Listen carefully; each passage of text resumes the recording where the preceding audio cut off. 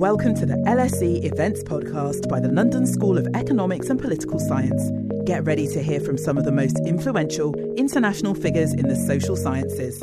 Ladies and gentlemen, welcome to tonight's event with Martin Daunton from the University of Cambridge, where he was Professor of Economic History from 1997 to 2015, and where he continues as Professor Emeritus of Economic History. There is not that much difference, actually. No. One gets rid of a little bit of teaching, and formally is no longer available for supervision and all that. But of course, informally, these things continue. As far as I can see, it is one of the professions where you can't really retire from. That's right. It's like a sabbatical for the rest of your life. It's a sabbatical, yeah, which is perhaps mixed news, because it forces you to be productive. Anyway, among the many things he has done in his career, I notice the 1995 book at Oxford University Press on Progress and Poverty, The Economic History of Britain Between 1700 and 1850. Not that this is in any way our field, so yes, indeed.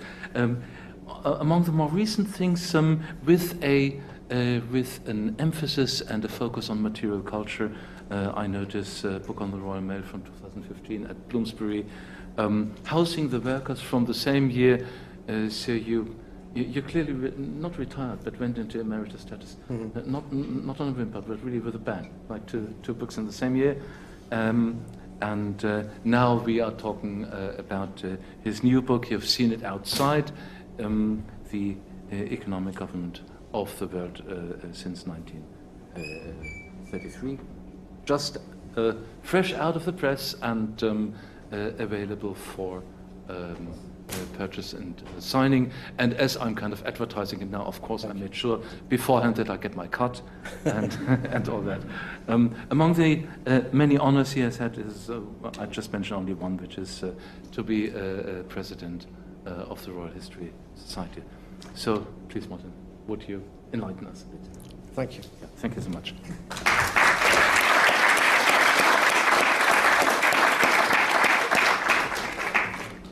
Well, continuing the shameless plugging of my book, there is the cover. Writing history that comes right up to the present, to 2023, is both risky and rewarding. There's a risk that the book will be out of date before it's even published. There's a reward that developments going on at the present will make the history more relevant and increase the sales outside. And I think both of those risks and rewards applied to this book. Shortly before it came out in May, in April, Jake Sullivan, the National Security Advisor to Joe Biden, delivered a major speech on renewing American economic leadership. And that speech led to a discussion over what that new leadership should be. Would it be a turn away from a commitment to multilateralism that marked American leadership after 1945 to a politer form of economic nationalism under Biden and under Trump? Or was their speech a pragmatic response that would balance domestic welfare with internationalism that had been undermined by the Washington Consensus? Now, I think that the questions around those debates around Sullivan are at the heart of this book. I think there were four major themes in the book, which I'll just briefly mention now. The first is how to balance economic nationalism with a concern for internationalism. That balance could go too far towards economic nationalism, as in the 1930s, or too far the other way to hyperglobalization at the turn of the 20th and 21st centuries. That's the first question. The second question is, what is the changing trade-off between different policy options within the trilemma of fixed or floating exchange rates, or free or controlled capital flows, or active and passive domestic monetary policy, to which I add a fourth point about free trade versus protectionism. what leads to the change in the trade-off between those different options. And thirdly, both of those issues connect with domestic politics within a number of countries, the power of different interest groups within changing social and economic structures, and the ability of politicians and economists to shape the discourse that defines the problem. And fourthly, there's the geopolitics of international economic relations, whose voice was heard at different times, and how did their balance change over time. Now, understanding the history of those four themes matters for our current debates. History is drawn upon for supposed lessons. For example, at the time of the global financial crisis, Ben Bernanke applied the failings, as he saw it, of the Federal Reserve's monetary policy after 1929 to what he would do as chair of the Fed after 2008-2009. But the thing I want to focus on today is the debates over the future being inflected with nostalgia for a supposedly golden age of the Bretton Woods system, when it is argued that a balance was achieved between domestic welfare and internationalism through international cooperation under benign American leadership, what Sullivan wants to return to. I want to focus upon that point. After the global financial crisis, there were frequent calls, including from Gordon Brown, for a return to Bretton Woods as an idealised era of global cooperation and domestic prosperity. For example, at the World Economic Conference Forum in Davos in December 2019, Klaus Schwab remarked, I quote, "We need a new framework for global cooperation in order to preserve peace." After the Second World War, leaders from across the globe came together to design a new set of institutional structures to enable the post-war world to collaborate towards building a shared future.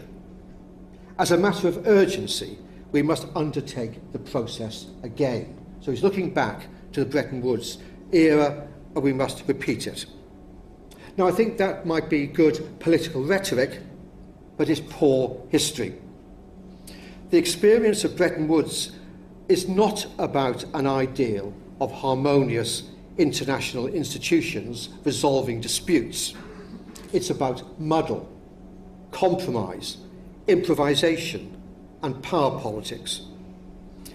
On my reading, the lesson to be learned from the setting up of the Bretton Woods regime is that we face current challenges which are not to be addressed through imagining a fantasy of an inclusive, cooperative international structure, but to accept that the outcome now, as then, will be contested, muddled, and improvised.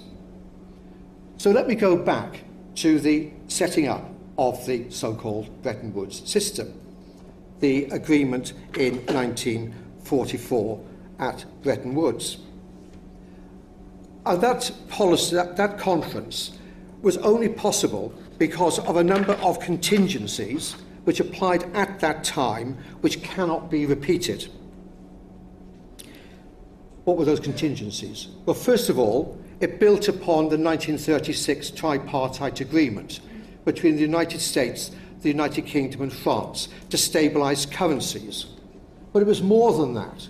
It was also about geopolitics, to create a bloc of liberal capitalist democracies against authoritarian regimes. And during the war, that continued as a bloc, including the Soviets and China, against Germany and Japan. The attempt to set up the four policemen at the end of the war of the United States, Britain, China and Russia, Soviet Union, to guide the post-war world. The second contingency is that it was possible to reshape the monetary system because the City of London and Wall Street had been constrained since the crash, and during the war, financial markets were suspended.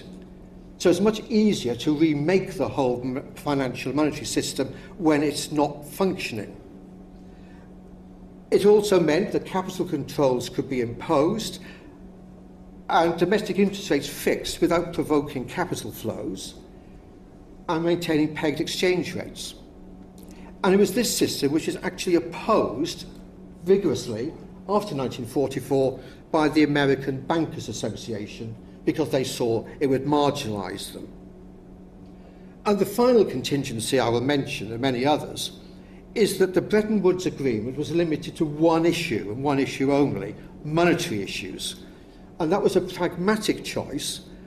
It was technical, and it was less politically sensitive than trade, which divided the coalition government in this country. However, this limitation led to resistance from other groups who thought that a wider approach was needed. They were marginalised and resentful. So I think we need to look at the way in which there was these marginalisation of other groups and how they tried to fight back. And at the one side, you have what are now called by Quinn Slobodian the Geneva Liberals, Hayek and Robbins, here, of course, at the LSE, as well as in Geneva at the League. They believed that a superior political power was needed to protect the global economy from the misuse of sovereignty by nation-states that would harm prosperity. To them, the economy was spontaneous and unknowable and should be allowed to work without interference within a framework of law that would guard what they called providential planlessness from planners who might use totalitarian methods of economic management.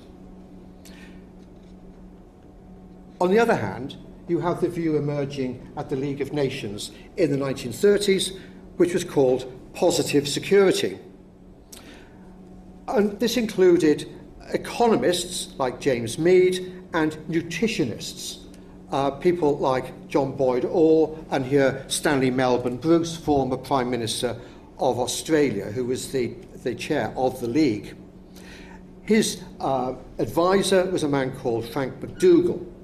They argued that they had to demonstrate that democratic countries can achieve for their people greater comfort and well-being than can the fascist and communist states. They wanted better pay, better conditions of labour, better nutrition. That would then stimulate purchasing power. That would end the depression. They linked their argument over nutrition with the argument of the International Labour Organization on pay and conditions. They wanted pensions, family allowances, distribution of food to the poorest. James Mead worked at the League of Nations in the late 1930s, and he wrote a book just as he was leaving there to come back to Britain called The Economic Basis for a Durable Peace.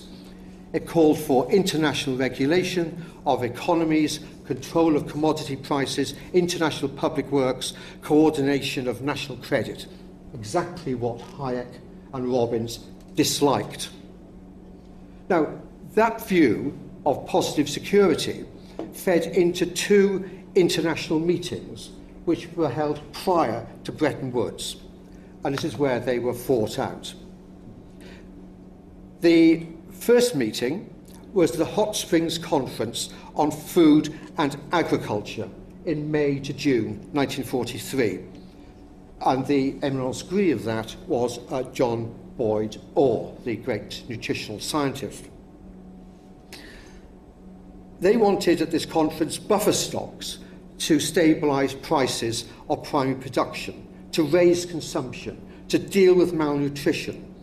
They went far beyond monetary stability and multinational trade to remove global imbalances.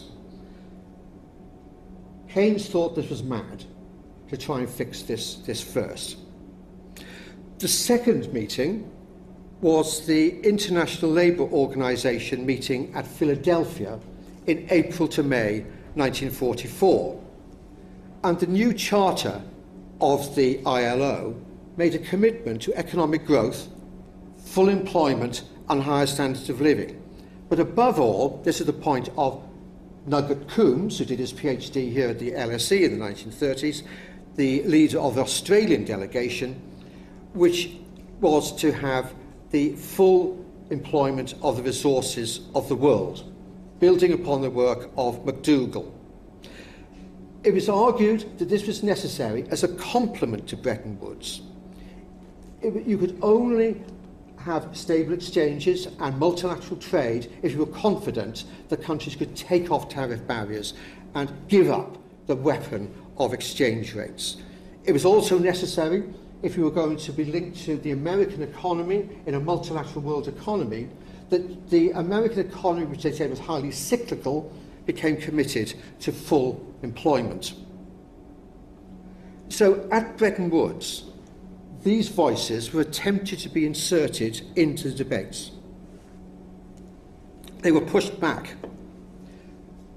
But after the war, they came back again in the debates over the International Trade Organization.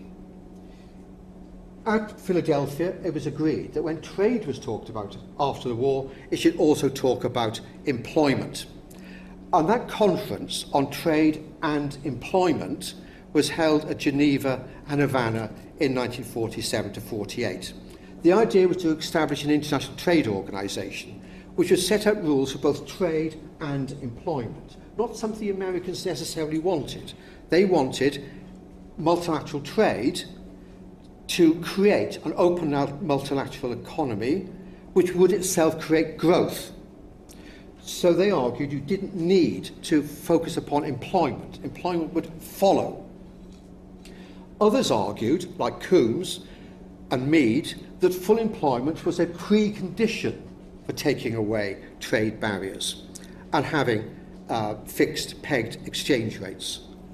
Otto Clarke, a leading figure at the British Treasury, said that without a commitment to full employment, the International Trade Organization would grossly hinder individual countries from pursuing an internal full employment policy, and we tie ourselves up to the highly peripatetic US economy. So there's a debate and question over what is meant by multilateralism. More than that, the less developed countries wanted to go further. The Indian delegation said that we want to have protection of infant industries, and that means that Britain will have to have unemployment for us to have development of our industries, not something, of course, that went down very well within the Labour government at the time.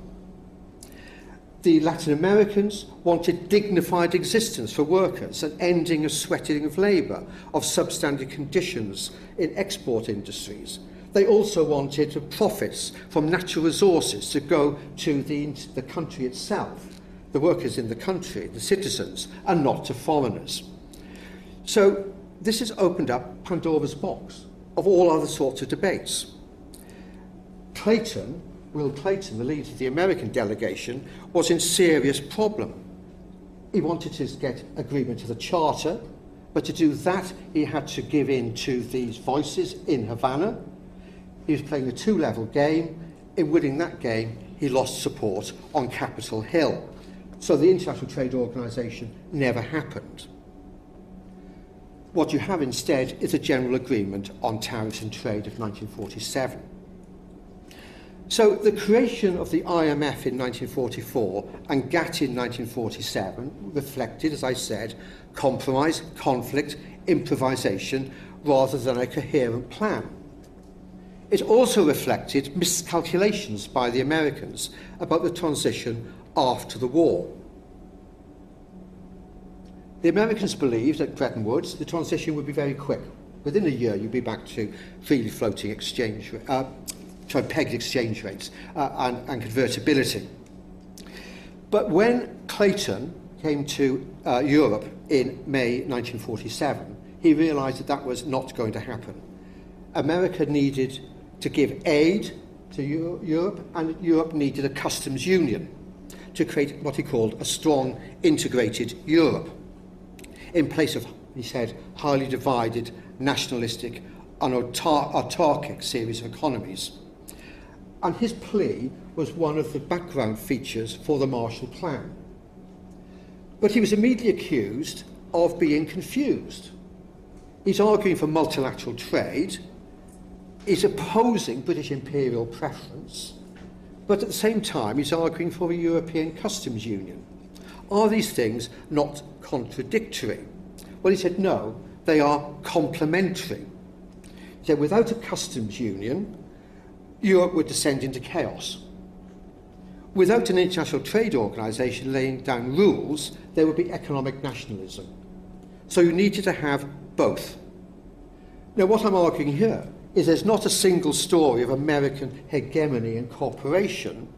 The outcome here was a response to the failure of Bretton Woods in 1944, the limits of American leadership being shaped in Britain and Europe, as well as Washington, and changing what the Americans wanted to do.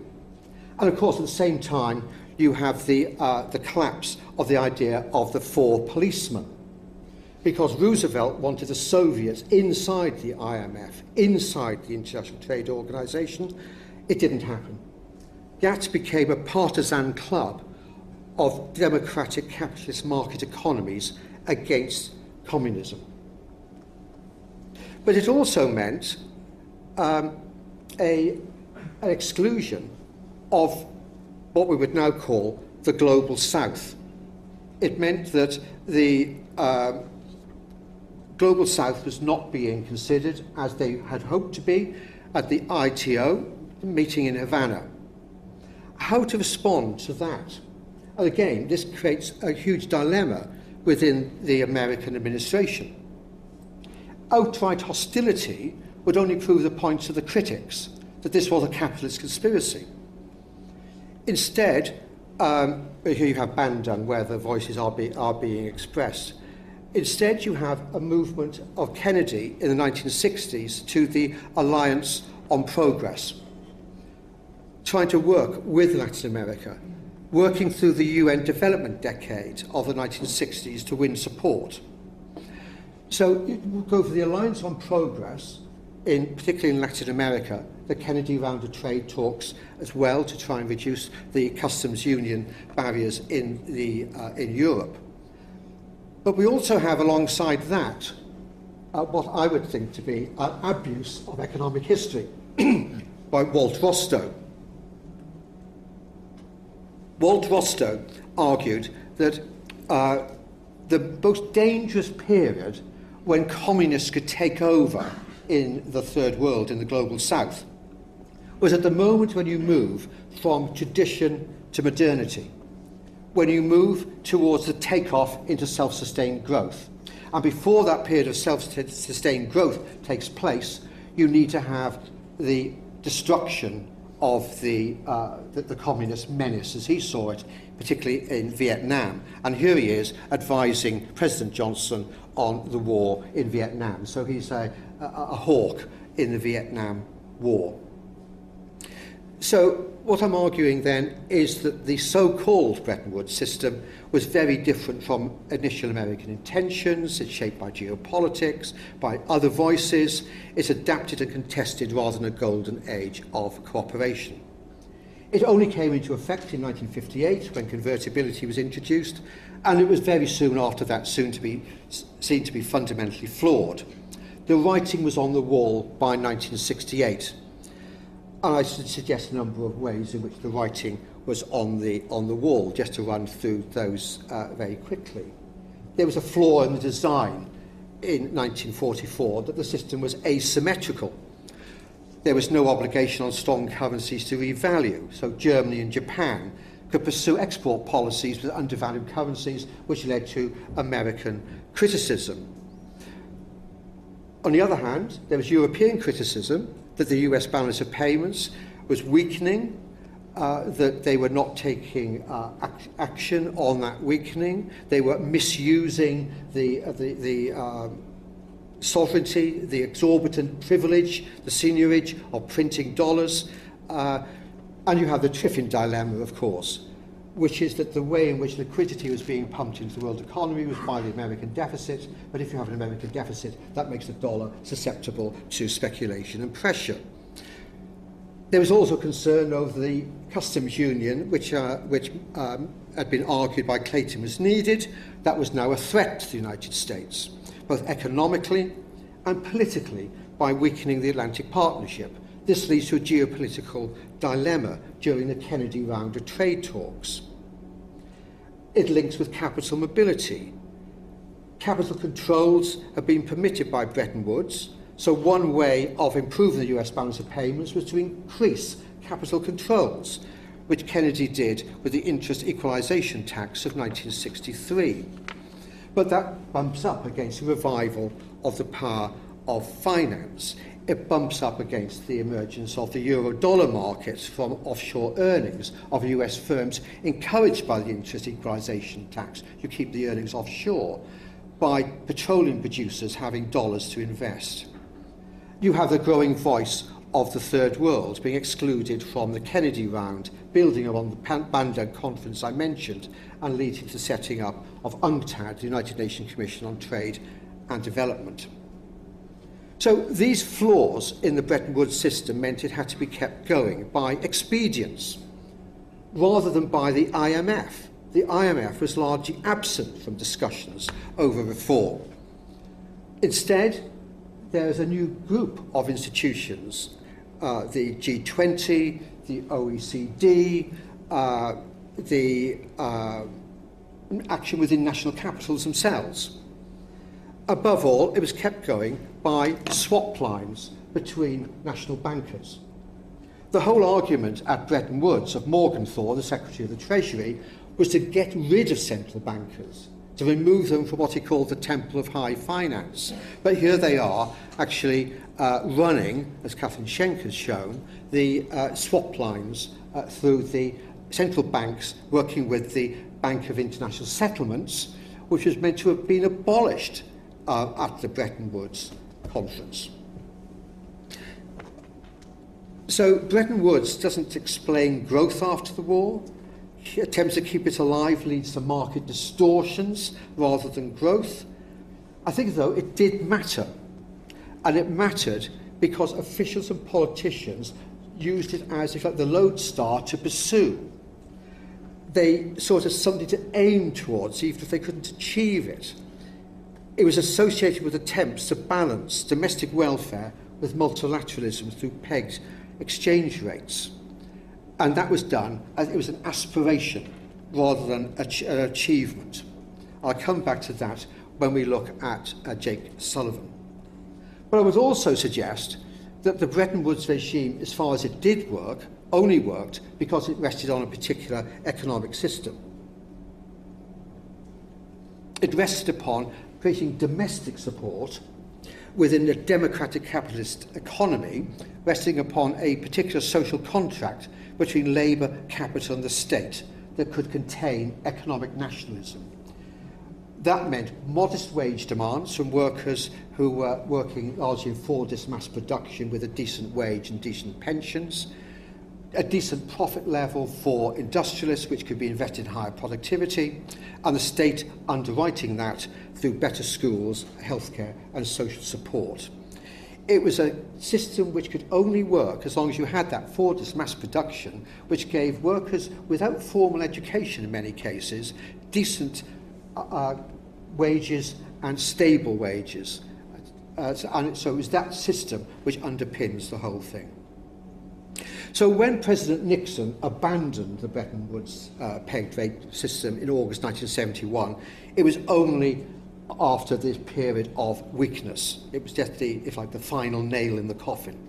An attempt was made to put it back together again at the end of 1971, the Smithsonian, to no avail. And then, of course, we have a new set of crises which I address in the book. The ending of the discipline of fixed exchange rates, removing the need to limit wage increases. The exchange rate, it was argued, could take the strain. You could remain competitive in Britain by exporting goods while allowing the exchange rate to fall. And that social contract between capital, labour and the state broke down with a change in the production system. Productivity growth falling, profit rates being squeezed. In the United Kingdom, the gross rate of return from manufacturing fell from 16.4% in 1960 to 5.5% in 1982. Lower profits, fall in investment, lower productivity growth, stagflation.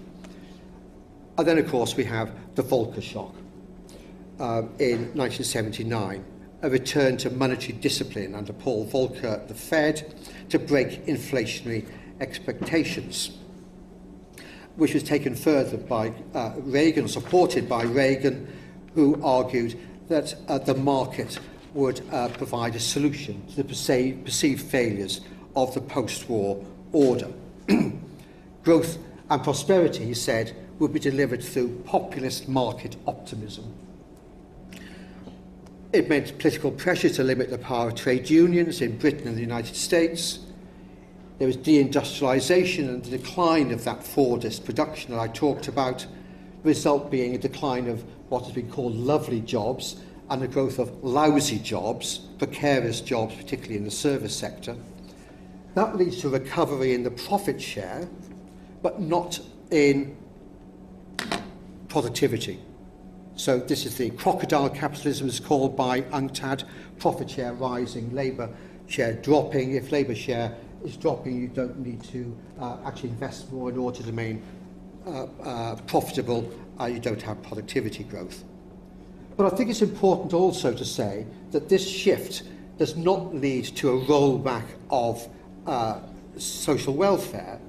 On the contrary, social welfare is needed to support neoliberalism and to complement the weakening role of collective bargaining.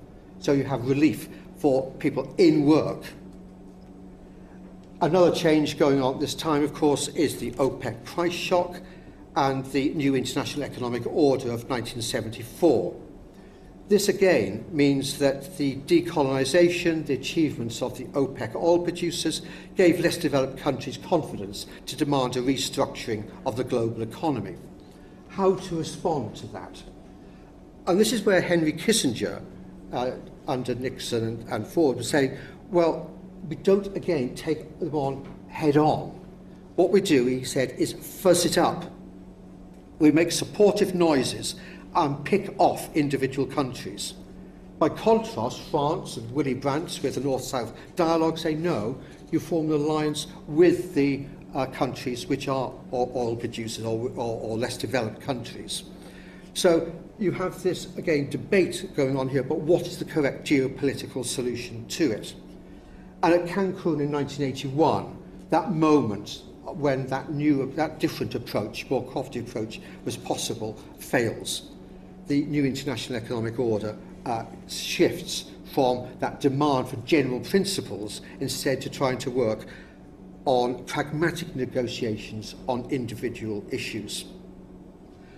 And my final point here about the change going on at this period is the shift towards greater capital flows. The OPEC massive production of petrodollars needs to be recycled, and that is recycled through commercial banks rather than the IMF, and attempts, particularly by the Germans, Europeans, to regulate the euro-dollar market fails. Instead, that is going to be used to recycle. And as the City of London and Wall Street compete in that, it deregulates and shifts the balance of power between state and finance, which had been reached at Bretton Woods. So international institutions then need to redefine what their role would be. The IMF redefines its role in 1997. At Bretton Woods, capital controls. The managing director of the IMF, however, argued that by amending the rules of the articles of the IMF in 1997 to make capital account liberalisation a purpose of the fund, he would complete the Bretton Woods Agreement. In fact, that's not correct. It was undermining the Bretton Woods Agreement. Capital account liberalisation was not a purpose of the fund in 1944. But what happens is the IMF becomes a backstop for commercial bank lending, particularly in Latin America and Asia, which leads to moral hazard. Meanwhile, at GATT, there's a revival of the Geneva Liberals' aim of protecting the world economy from states. Jan Tumlier, the head of economics research at GATT, said in 1983, international rules are needed to protect the world market against governments. The switch of GATT to the World Trade Organization in 1995 was welcomed by the European community at that time because it would impose rules to stop the Americans behaving unilaterally. It was also welcomed by developing countries as a guarantee that the weaker trading partners would be protected against the arbitrary and unilateral actions of the strong. That's a quote from Indonesia. But that soon shifts. The World Trade Organization could also be used, despite initial skepticism, by the United States, because the concern of American business was now with intellectual property, which favoured developed countries, but it was also, above all, after 9/11, when it was realised that the threat of terrorism was created by poverty. So there's a shift towards the wider Doha development agenda, which failed, just as the ITO did. I'll come back to that point later on. Now, the global financial crisis of 2007 to 8, I would argue, exposed the risks of that financial liberalisation. It seemed to be a chance to reverse that economic order which had been set up in the 1970s onwards. In 2009, the G20 met here in London. I start the book with the 1933 World Monetary Conference, and Gordon Brown said that this conference in 2009 must not repeat the mistakes of 1933, it must be successful. Well, what Gordon Brown wanted to do was have a policy of fiscal stimulus. It didn't really happen. Why didn't it? Well, at around that time, Mervyn King, then the Governor of the Bank of England, said that short-term financial measures to solve that problem was the wrong solution. The solution was to cut debt, increase investment, and shift from domestic consumption to exports. And having fiscal expansion at home would stop that. Brown was also rejected by Angela Merkel. She said the solution was to control global financial markets, the implication being that Brown had actually not controlled global financial markets. And in that argument, she was influenced by domestic electoral considerations within Germany. The costs of reconstruction of East Germany had already created problems, but she was also concerned about an ageing population which would reduce competitiveness in the future, so it was vital now to export and accumulate a surplus. On top of that, there's a capture of British and American state by financial elites, which was sustained by what I call the wealth effect. As more people were drawn into the financial sector through pensions, mortgages, investments, credit cards, it creates what some historians have called a bigger bailout constituency that existed in the 1930s.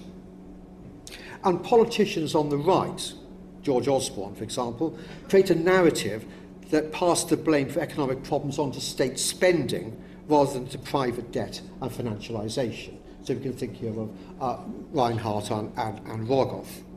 Even the IMF was alarmed by the British government's commitment to austerity, said they were playing with fire by ignoring the impact of austerity on growth. So by 2010, we have growth-friendly fiscal consolidation rather than fiscal stimulus. This is made up, and this, of course, is a well-known story, by quantitative easing. This is where Bernanke's lesson is learned, where you have, rather than a fall in the monetary supply after 29, a continued increase, which, of course, also leads to increase in asset prices, which benefit the rich, and to swap lines, as we noticed back in the 1960s, which was under the radar, but very important, and more important than the IMF, and crucially, China providing fiscal stimulus. The motivation there being to provide continued economic growth to sustain the legitimacy of the Communist Party, which helped pull the world out of crisis at the expense, within China, of distorting investment in infrastructure projects and unsustainable debt, which we are now seeing the consequences of.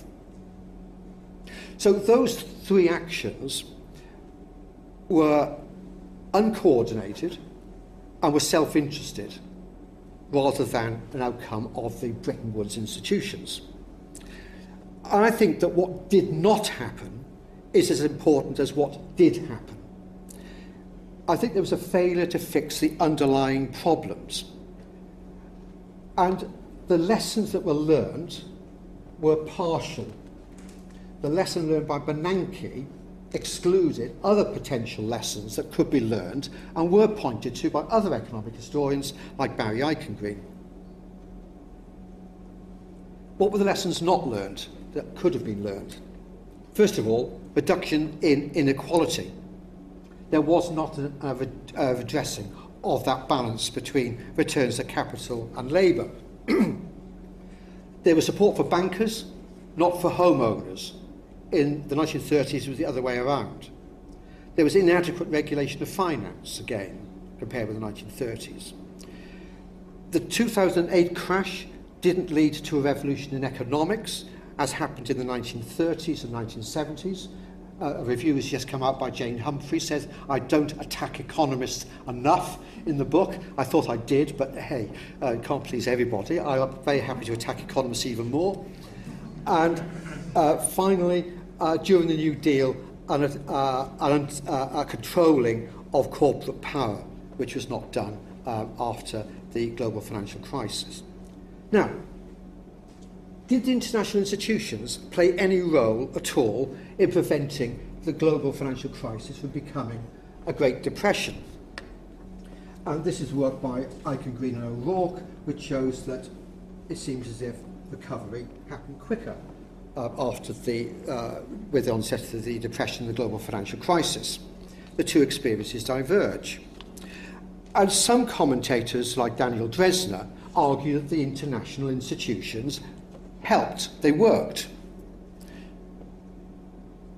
Trade restrictions did not grow.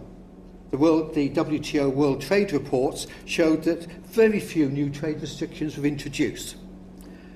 I think that this is an incorrect view to look at. In fact, they shouldn't have been so confident, the WTO and Daniel Dresner, because they were looking in the wrong place.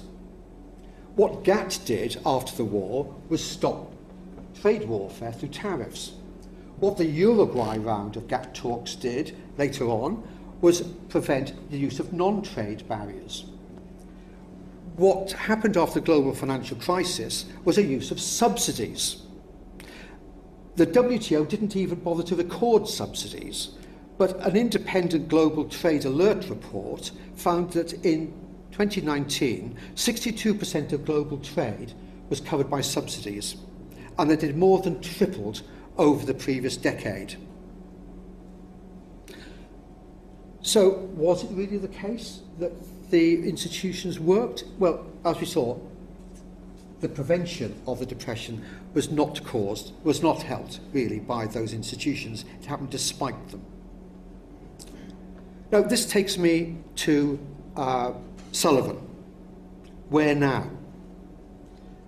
Sullivan starts from the assumption that after the Second World War, the United States, and I quote, led a fragmented world to build a new international economic order.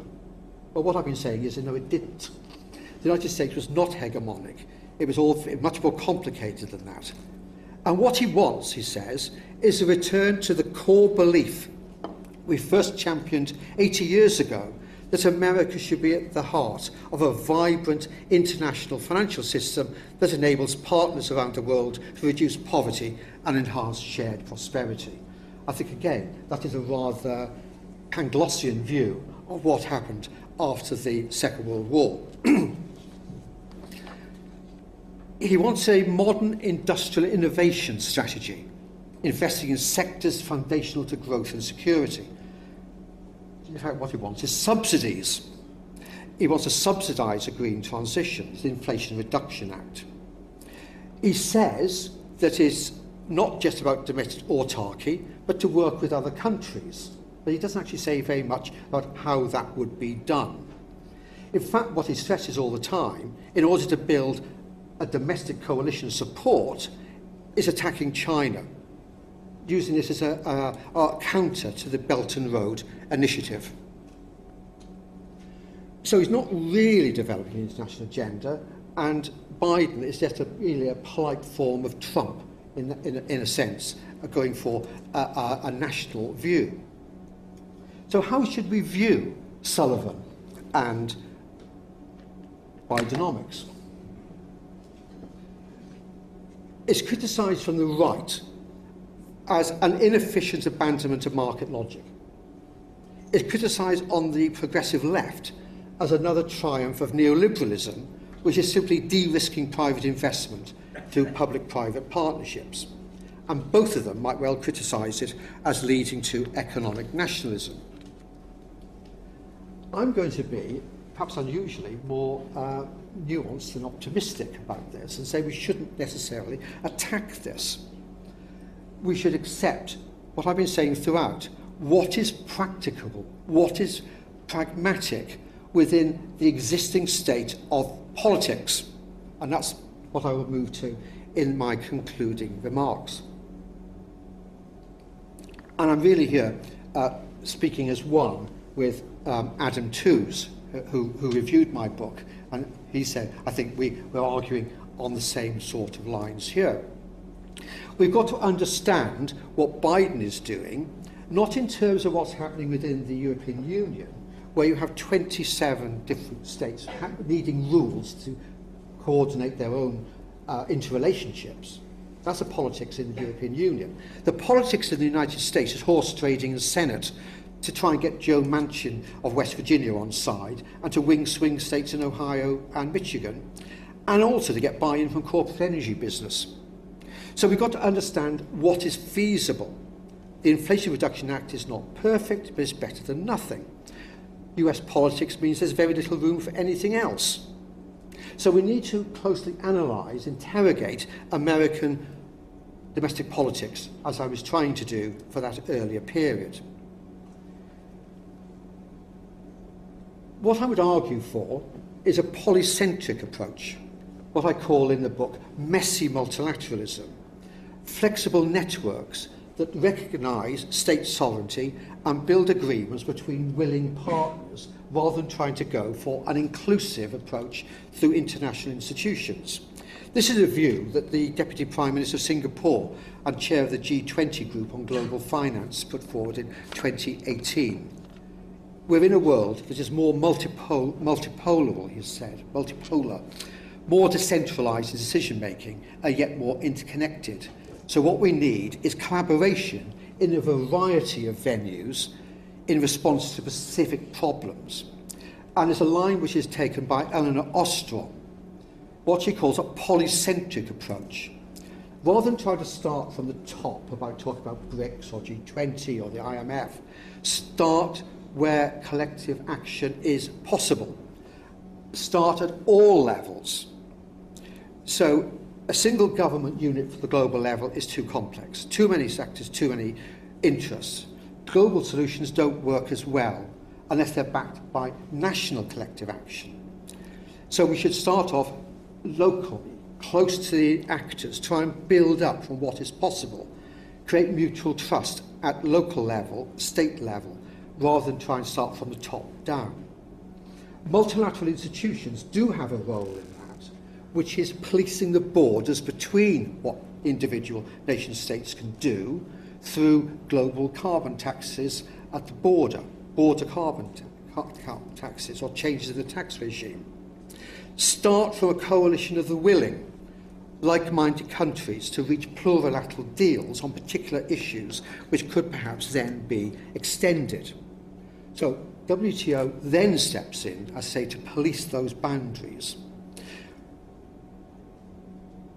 And we should also go back to what I was saying about that positive security argument.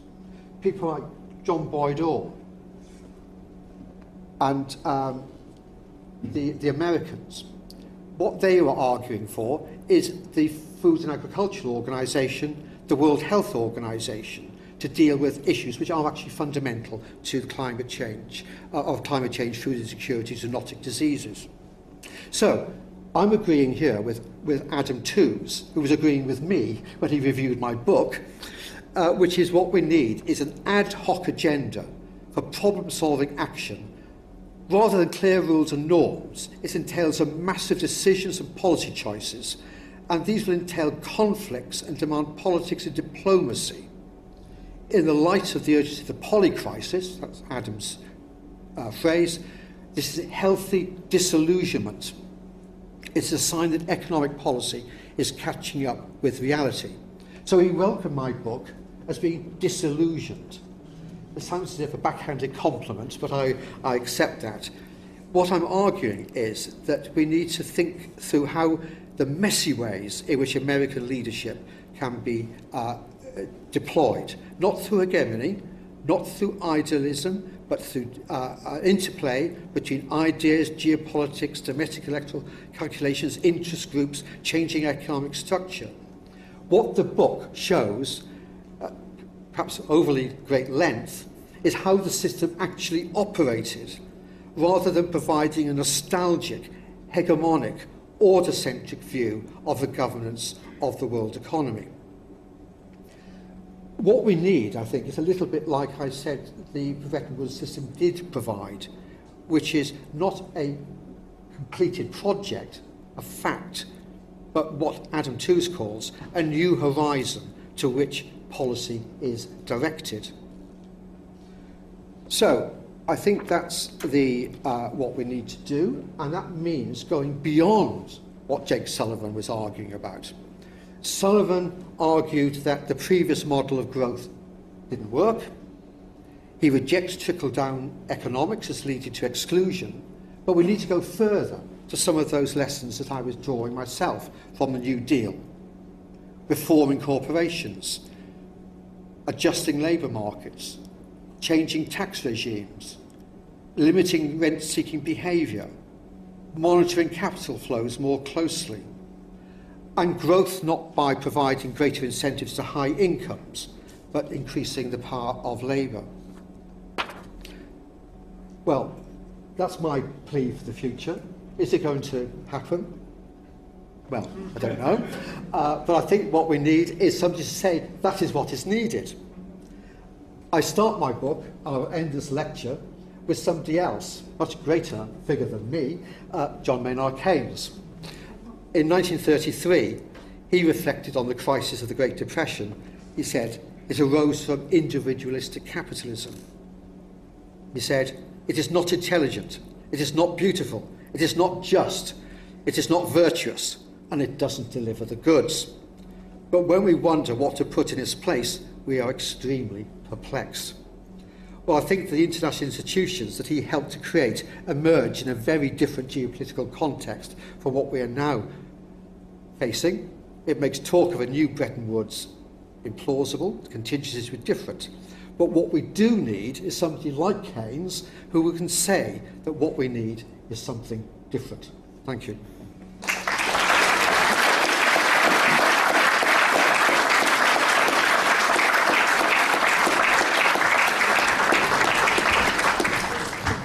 Thank you so very much.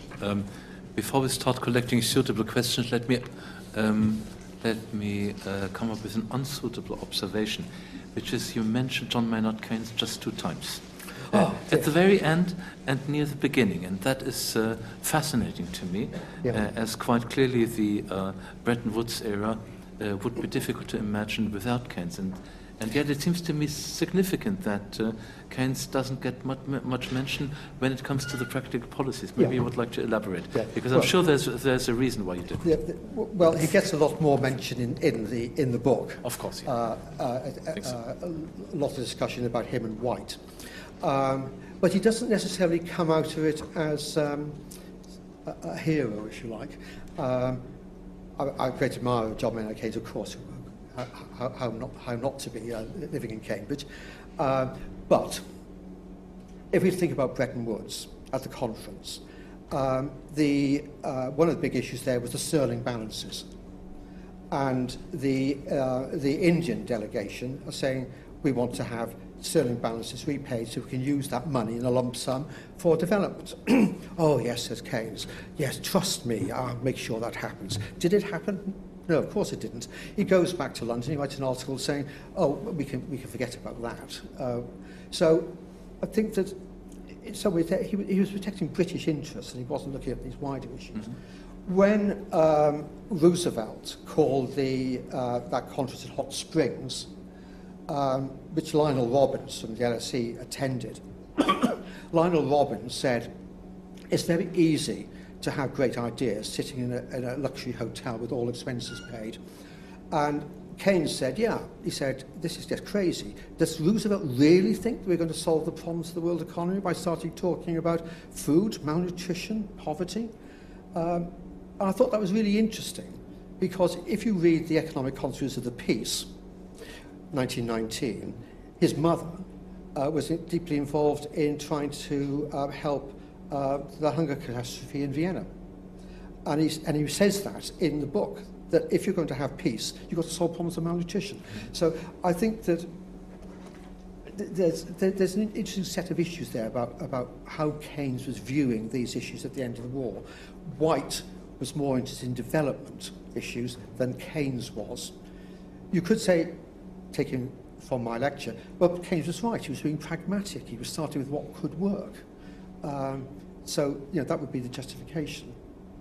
Okay, I could say a lot more about Keynes. Yeah, I'll stop there. Absolutely. Economic consequences of the peace, don't get me started. Absolutely. No, okay. Yeah, but please, questions from the audience, questions also on the online question answer system. Who would like to? Yes, please.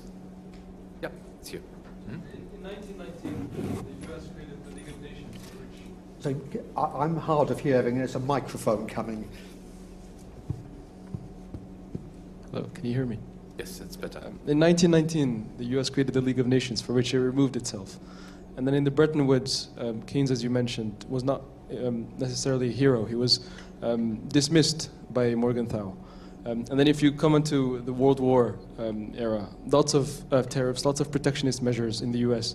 Do you imagine a US that could chart its history and its hegemony, for that matter, without protectionism and without exclusion of key players? I'm afraid the microphone was also distorting to my hearing. Yeah. Could you just repeat the rest of the question? Could we imagine the US without? You need to speak a little bit louder into that microphone. Okay, can we imagine a US without protectionism and without exclusion? Now. Yes. Imagine the US without protectionism in the context of Bretton Woods. In the context of Bretton Woods. Well, they did. And now, of course. And now. Well, one of the starting points of the book is Smoot-Hawley tariffs. And how do you escape from pork barrel politics in the Senate and the House? Because the way in which tariffs are negotiated in the States is by bartering on the floor of the House. And of course that means that every representative will say, I want protection for this, I want protection for that, which happens to be my pet interest. And there's one speech I quote, which is, the American potato must be protected because that state was a potato grower. So what we have is the Reciprocal Trade Agreement Act, which depoliticizes from the House protectionism by passing it to the President, to the Executive. Now, I think that's a really interesting question about how do you determine the venue in which tariffs are negotiated. The Reciprocal Trade Agreement Act becomes increasingly difficult to renegotiate because it's fixed term. It has to be redone every 3 or 4 years. And what's happening throughout the period after the war is every time it is renegotiated, the President has to give up some authority over tariffs to the House. So you have to be able to say, if you provide open markets in this area, then you've got to provide support for textiles in Massachusetts, for example, or in South Carolina. or you have to the WTO, you have to have the right of a number of retired judges to sit in judgment over the WTO decisions. I think what we've gone is a long way along that line. I think what we've got happening now, I hope this is answering your question, which I couldn't quite hear because of my bad hearing, is the way in which Roosevelt had executive authority over tariffs being lost. But also at the same time, perhaps a decision by the president that perhaps he wants to use tariffs, like Trump did, against China for geopolitical reasons. So I think it's going to be very difficult to imagine that we'll go back to the multilateral world economy as was wanted after the Second World War. Professor Walters. Hi. Thank you. Thank you very much for your lecture. I wanted to ask, can you hear me? Is this clear enough? Let me just check. Sorry? Can you hear me? Not really. I think you need to kind of point it. Can you? Yeah. Can you hear me now? Yeah, that's better. Okay, that's better. I was really struck by the start and the end of the lecture, which I thought was really interesting, because you started by criticizing the American politician you cited, I forget his name, for overstating the degree to which the Bretton Woods system was an economic government. And you emphasized how messy and complex it was. So I wanted to ask, I mean, at the end you called for a messy multilateralism in the future. So is this a difference in degree or in kind from what we've had for the last 80 years? And if it's a degree in difference, is it more that you think that the politics of how you present economic government may have changed? That it may be that the argument for a smaller scale, incremental steps might work better for some reason than trying to present a system? So I'd be interested in those two points. Yeah, I'm struggling myself to work out what will work. I said, we're perplexed. I took part in a discussion with some other economic historians at the Department for Business and Trade recently. And one of the participants there from the LSE, not an economic historian, but a political scientist, said, well, there are different options here. Do we go for a completely inclusive approach by trying to rebuild multilateral institutions? And sometimes you get voices saying that in the Financial Times. To which my answer is no. That's not the best solution. I think there could be policemen at the boundaries. Do you go for coalitions of the willing, which then excludes certain people? Well, that's the problem which I was talking about back in the 1950s and 60s. You can't exclude the third world. Do you end up with blocs? Well, this is the risk now of BRICS as against the G20. But I think both of those are completely divided anyway. They're not going to hold together anyway. So I don't think any of those solutions are going to work. Some of those solutions did work in the past, because the G20 was a bloc which could work at certain times. GATT was a democratic capitalist bloc which could work because you had an obvious alternative of state trading countries which are not integrated. But now you've got the issue that the Chinese economy is both the geopolitical threat, as it's seen by the Americans, and integrated into the economy. So that's somewhat different. So you see, I'm struggling to see what the best solution is. I was arguing for the Elinor Ostrom approach, where you try to build together trust and collective action at whatever level you can. But that's difficult even at the local level, when you've got all the debates over ULEZ and so on and so forth. So what I think I'm arguing for is somebody to come up with a convincing set of discourse or narrative, a story, say that we shouldn't be individualistic, we should be collective. And I don't see the Labour Party saying that as loudly as I would like. The last lecture I think that was given in this slot was by the late lamented Nick Crafts, Play It Again, Clem.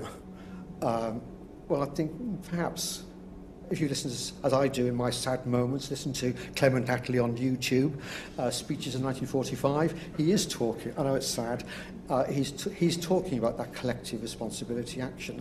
I think that's what we need. We need to start from that story, and the international institutions can be part of that, but don't let's over-idealise them. So I'm not sure that's an answer, Patrick. Thank you. Hi, I'm interrupting this event to tell you about another awesome LSE podcast that we think you'd enjoy. LSE IQ asks social scientists and other experts to answer one intelligent question, like, why do people believe in conspiracy theories? Or, can we afford the super rich? Come check us out.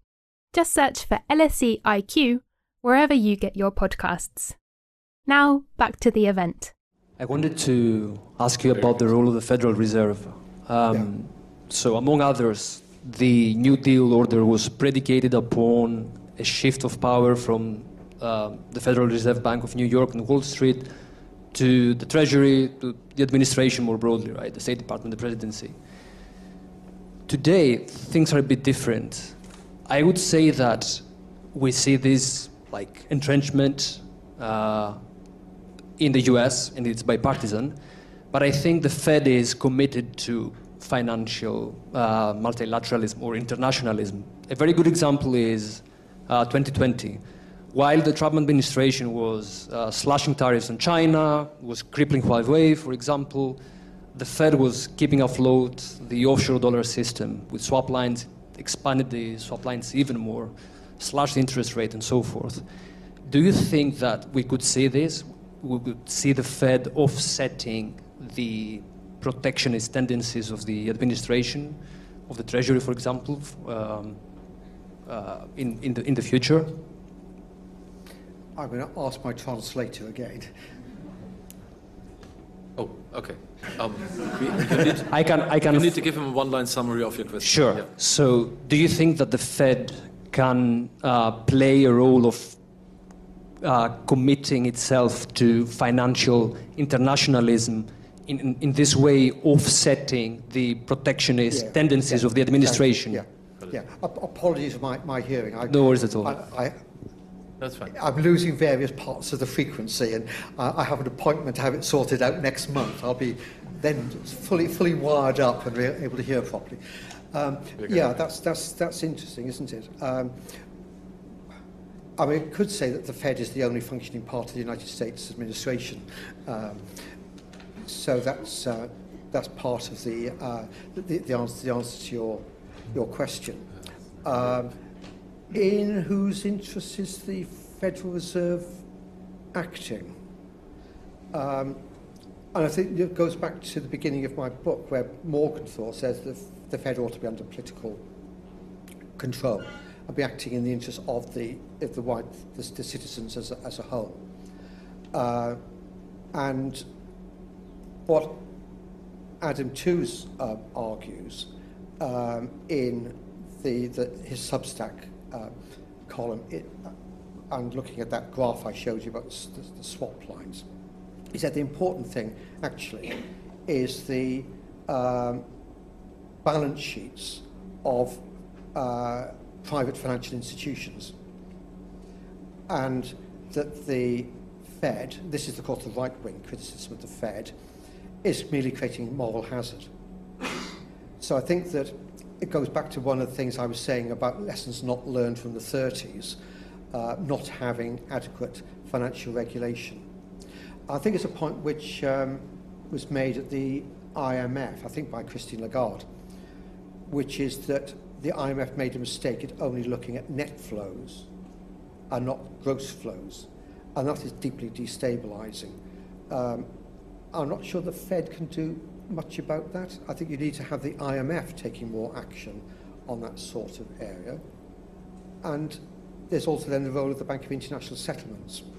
Now that's independent central bankers working together in secret. Is there a democratic deficit in that? And I think this is always a very puzzling thing to me about how some things get picked up as dangerous.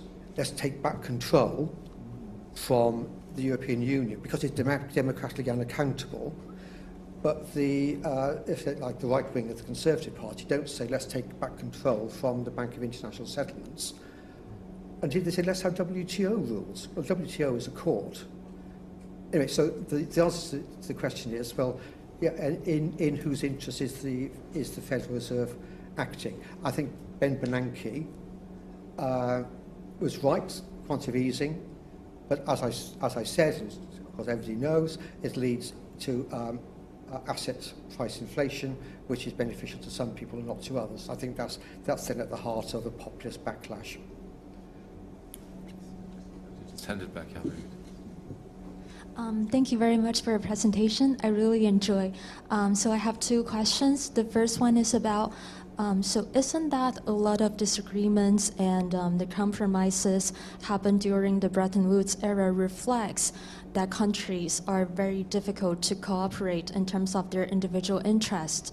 So in that case, like, how would the local level approach that you mentioned in the last of your presentation lead to more collaboration instead of further divergence, and then possible more like extreme nationalism? And the second question is, it looks like there seems to be a lot of differences among local interests, national interests, and then further to international interests. So how would you think it effective for local interests to communicate it back to national level and then further to international level? Gosh, thank you. Right. I think what I was getting at in the talk, apologies if I misunderstand the question.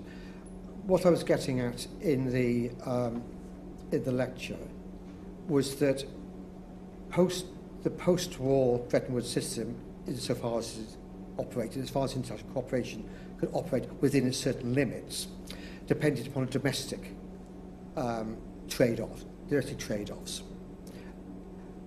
Partly that can't be replicated because it was based upon a particular form of economic structure, what I shorthand term called Fordist mass production, as against what we have now. And it's that sort of capitalism without capital argument about the nature of the labour market now that people like Jim Tomlinson and so on have been talking about. So what I argue at the end of the book is forget talking about international cooperation until you fix two sets of internal domestic issues. You're going to have a domestic populist backlash against global cooperation if you don't have a sense of balance and fairness domestically. That means resolving two issues, at least. The first one is what I was talking about within Britain and the United States about inequality. The left behind lead to populist backlash, leads to the protectionism and so on that we were talking about. But also in China, because I said that you have the situation after the global financial crisis of fiscal stimulus in China. Well, that's leading, as we can see, with the property crisis with Evergrande and so on, to serious issue of debt, and you've got the debt of local authorities. It also means exports. It also means buying American treasuries. So if you're going to create an ability to have more cooperation in the international economy, you've got to first of all solve those two sets of problems in the internal domestic economies, with a point made by Klein and Pettis, trade wars or class wars, which I very much buy into. Now, how are you going to get both of those very different societies to take action on that, fixing the domestic issues, which would create the ability to cooperate internationally? Are they going to do it, given their current political situation? That's very difficult to see. Now, of course, the story which I've not told, which I did conclude a lecture at an earlier stage when I was trying to write the book, so I gave in Melbourne, is that a few years after 1933 there was a world war. I wouldn't bank on there not being another major war. That's the gloomy prognosis that comes through my mind all the time.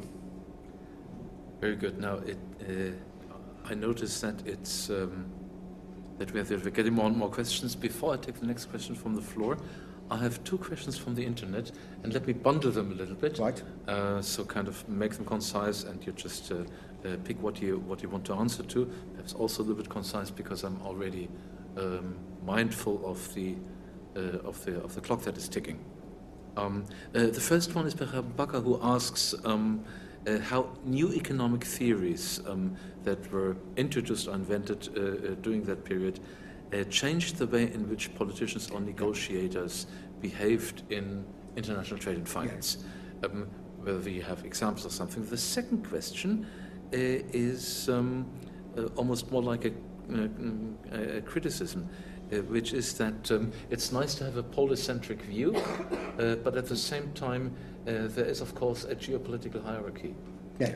And obviously some parties are a little bit more powerful than others. Sure. And there the question is basically whether international institutions could basically play a role in changing the relative bargaining power of the big versus the small, of the North versus the global South. So one was about the theories right. that how they shaped and changed and influenced action. The other one is about the global South and its voice. Gosh, those are both really good questions, which could take a long time to answer. Okay, one-line summaries. One at a time. First of all, the role of economic ideas. Well, of course, excuse me, that's important in... God, not only my hearing go, my voice. That's important in what I was saying about the Geneva liberals, the Hayeks, the Robbins and so on, as against Mead and others. I think that's a really important issue. Right, Hayek and Robbins lost that argument in the 1930s and 40s. The Mead, I suppose, pretty crudely won. And I think it's interesting the way in which the people in that sort of area move in from the League, move into the IMF. The IMF is not doing what Hayek and the Geneva liberals wanted, which was to control nation states, because the Bretton Woods institutions are about nation states. It's about the IMF gives votes to the United States and Britain above all. So it's about that power. But then I think I argue, I don't remember my own argument, that by the 1970s, that like Bretton Woods generation of Keynesian economists, call them that loosely, are retiring, and you get a different set of economists coming in. And you also get the return of some of those Genevan liberals I talked about, like Tumler, coming into the World Trade Organization. So throughout the book, I'm looking at the way in which these economic ideas come and go. Now, do the economic ideas matter so much? Or are the economic ideas being used as a legitimating device by the politicians and various interest groups? I think that's the issue I try to address. I think the answer is a lot of it is about self-justification. And the second question was... Global South and the role of institutions in some countries rebalancing bargaining power. Are more powerful than others. Because it's often said, like Charles Kindleberger, that if you're going to have a successful global system, you need to have a hegemon. You all know the argument. I'm sure that the system worked before 1914 because Britain was a hegemon. In the interwar period, it doesn't work because there is no hegemon, and everybody is squabbling, the French, the British, the Americans. And then after this Second World War, there is then a hegemon. Now, it would be foolish to deny the fact that the American economy was the most powerful economy in the world after 1945. But what I've been suggesting is they don't get it all their own way. So in the Lend-Lease agreement, Britain accept Lend-Lease, you will get rid of imperial preference. The post-war loan, you accept the loan, you will get rid of imperial preference. Is imperial preference got rid of? No. So you have to look at why that might be. Also, at some points, the Americans will have to accept the arguments of the Third World, because they don't want to play into the hands of the Soviets. So I think all the time the hegemony is being constrained. I'm not saying it's not powerful, but I'm saying that you have to understand the exact limits within which it operates and within different circumstances. And within the American administration, there's a battle going on. Excuse me. So if you take the new international economic order that I referred to, there's a tape of Nixon where he says, I don't give various expletives about the economy. Geopolitics are more important. To which the economists would say, actually, you've got to be a bit careful, because if you don't have a strong economy, you won't have geopolitical strategy. So I quoted John Galbraith, J.K. Galbraith, who is arguing that we must bring those selfish Germans to heel by cutting the support for the American forces in Germany. To which the response is, and you want Soviet tanks rolling in? So, the people who are taking part in those negotiations can play upon that. So America's powerful, but not all powerful. Is my story. And of course now it is not all powerful. We are in a multipolar world. That's different. Very good. I'm taking the last two questions and then I close the list. Can't have you, unfortunately. So it's you, and then it's you. I will bundle that. Please keep it short and keep it loud. Okay? Yeah, that's good. No, the microphone is relevant. Sorry, you might lose your voice over this question. It's a tricky one. You referenced the fact that you hadn't written, or the threat of writing history up to the present date. You're very difficult to understand. The microphone has a strange characteristic. It needs to be right in front of your mouth. Is that better? Can you understand me there? Try it again. I wanted to ask you about the role of the conflict in Israel and Palestine right now. Oh gosh. And the potential. Thank you. The potential ramifications that will have on US legitimacy and the breakdown in multinational relations between Muslim and non-Muslim economies. That is a difficult question. And can we take your question also right away, and then you answer to both questions in one go, and then it will be slowly time to wrap it up. Thank you very much. Quick question from me. Could you say, building on this theme of global South exclusion, can you hear me okay?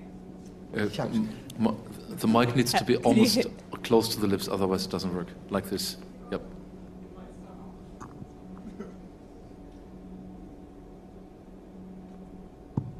Yeah. Any better? A bit better, yeah. Thank you. So building on this theme of global South exclusion, could you say a little close bit... to the mouth, that's what pop singers do. Could you say a little bit about the role of the new development bank? So that's the one that the BRICS has recently set up. A, is this a viable alternative to Bretton Woods institutions? And B, is this something that we'll continue to see if the World Bank doesn't reform its governance structure and continues to alienate global South countries? Thank you. Okay, yeah. Can I start with our second question first? This is again part of the whole problem we have at the moment, that the Belt and Road Initiative and those loans are now very high, but they're not part of the Paris Club. So our question here is, how do you handle debt renegotiation? It's very, very difficult. And clearly that is being used for geopolitical reasons as much as economic reasons. So that's an issue. About then the Asian Infrastructure Development Bank and the BRICS Bank. The Americans seem to be arguing for a remaking of the development banks, which are, if like, within the sort of World Bank remit, the Latin American Development Bank, the Asian Development Bank. So there's a bit of an argument going on there. I haven't got the graph here, but of course, it's the private loans are bigger than these international institution loans. What should be the role of the IMF in trying to balance all of those together when they don't actually have perfect information?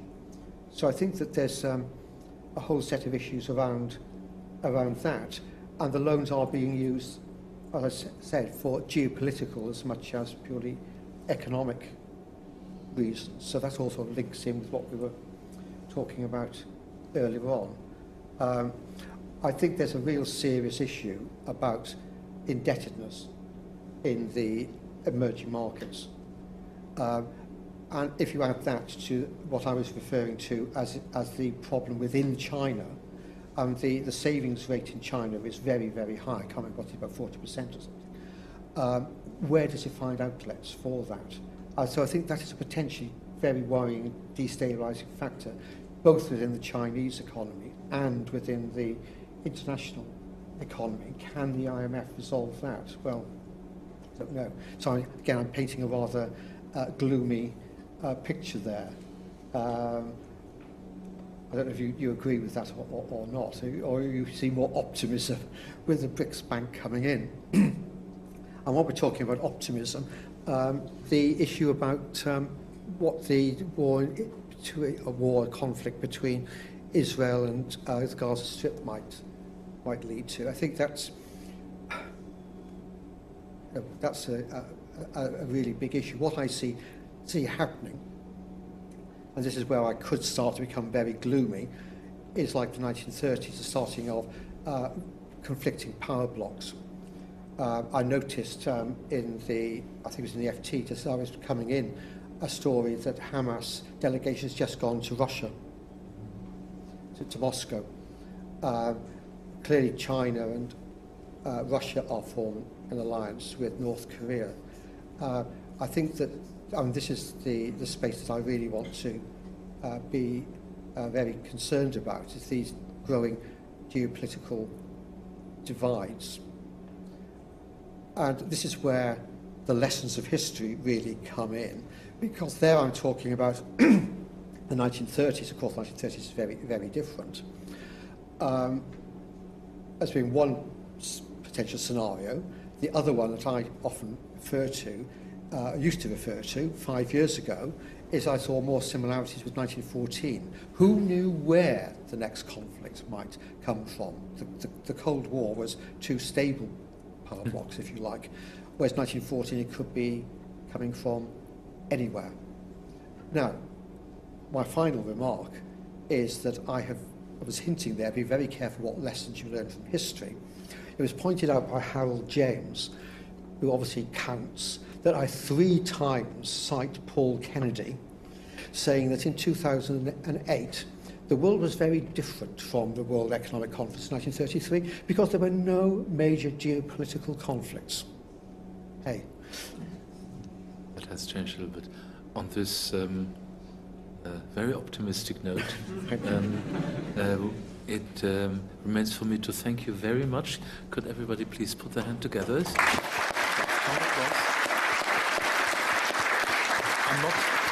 I'm not finished yet. I would also thank the Economic History Alumni Association for their support of this event and for their support generally, and advertise not just the book, but also our alumni board for future membership. Those of you who are going through the school, when you kind of rise up the ranks, make careers, don't forget the department, don't forget to join the alumni board, and kind of give back to not just the department, that's not the point, but really to future students, and help making events like this one tonight possible. Thank you so very much. I understand you will be outside available to sign a few books and do things, or...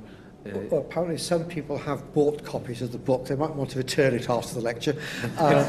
But some people said they would like me to sign it, yes, and therefore devaluing the book. I'll be outside with my with my best fountain pen if anybody wants me to sign.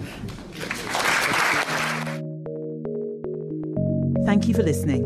You can subscribe to the LSE Events podcast on your favourite podcast app and help other listeners discover us by leaving a review. Visit lse.ac.uk/events to find out what's on next.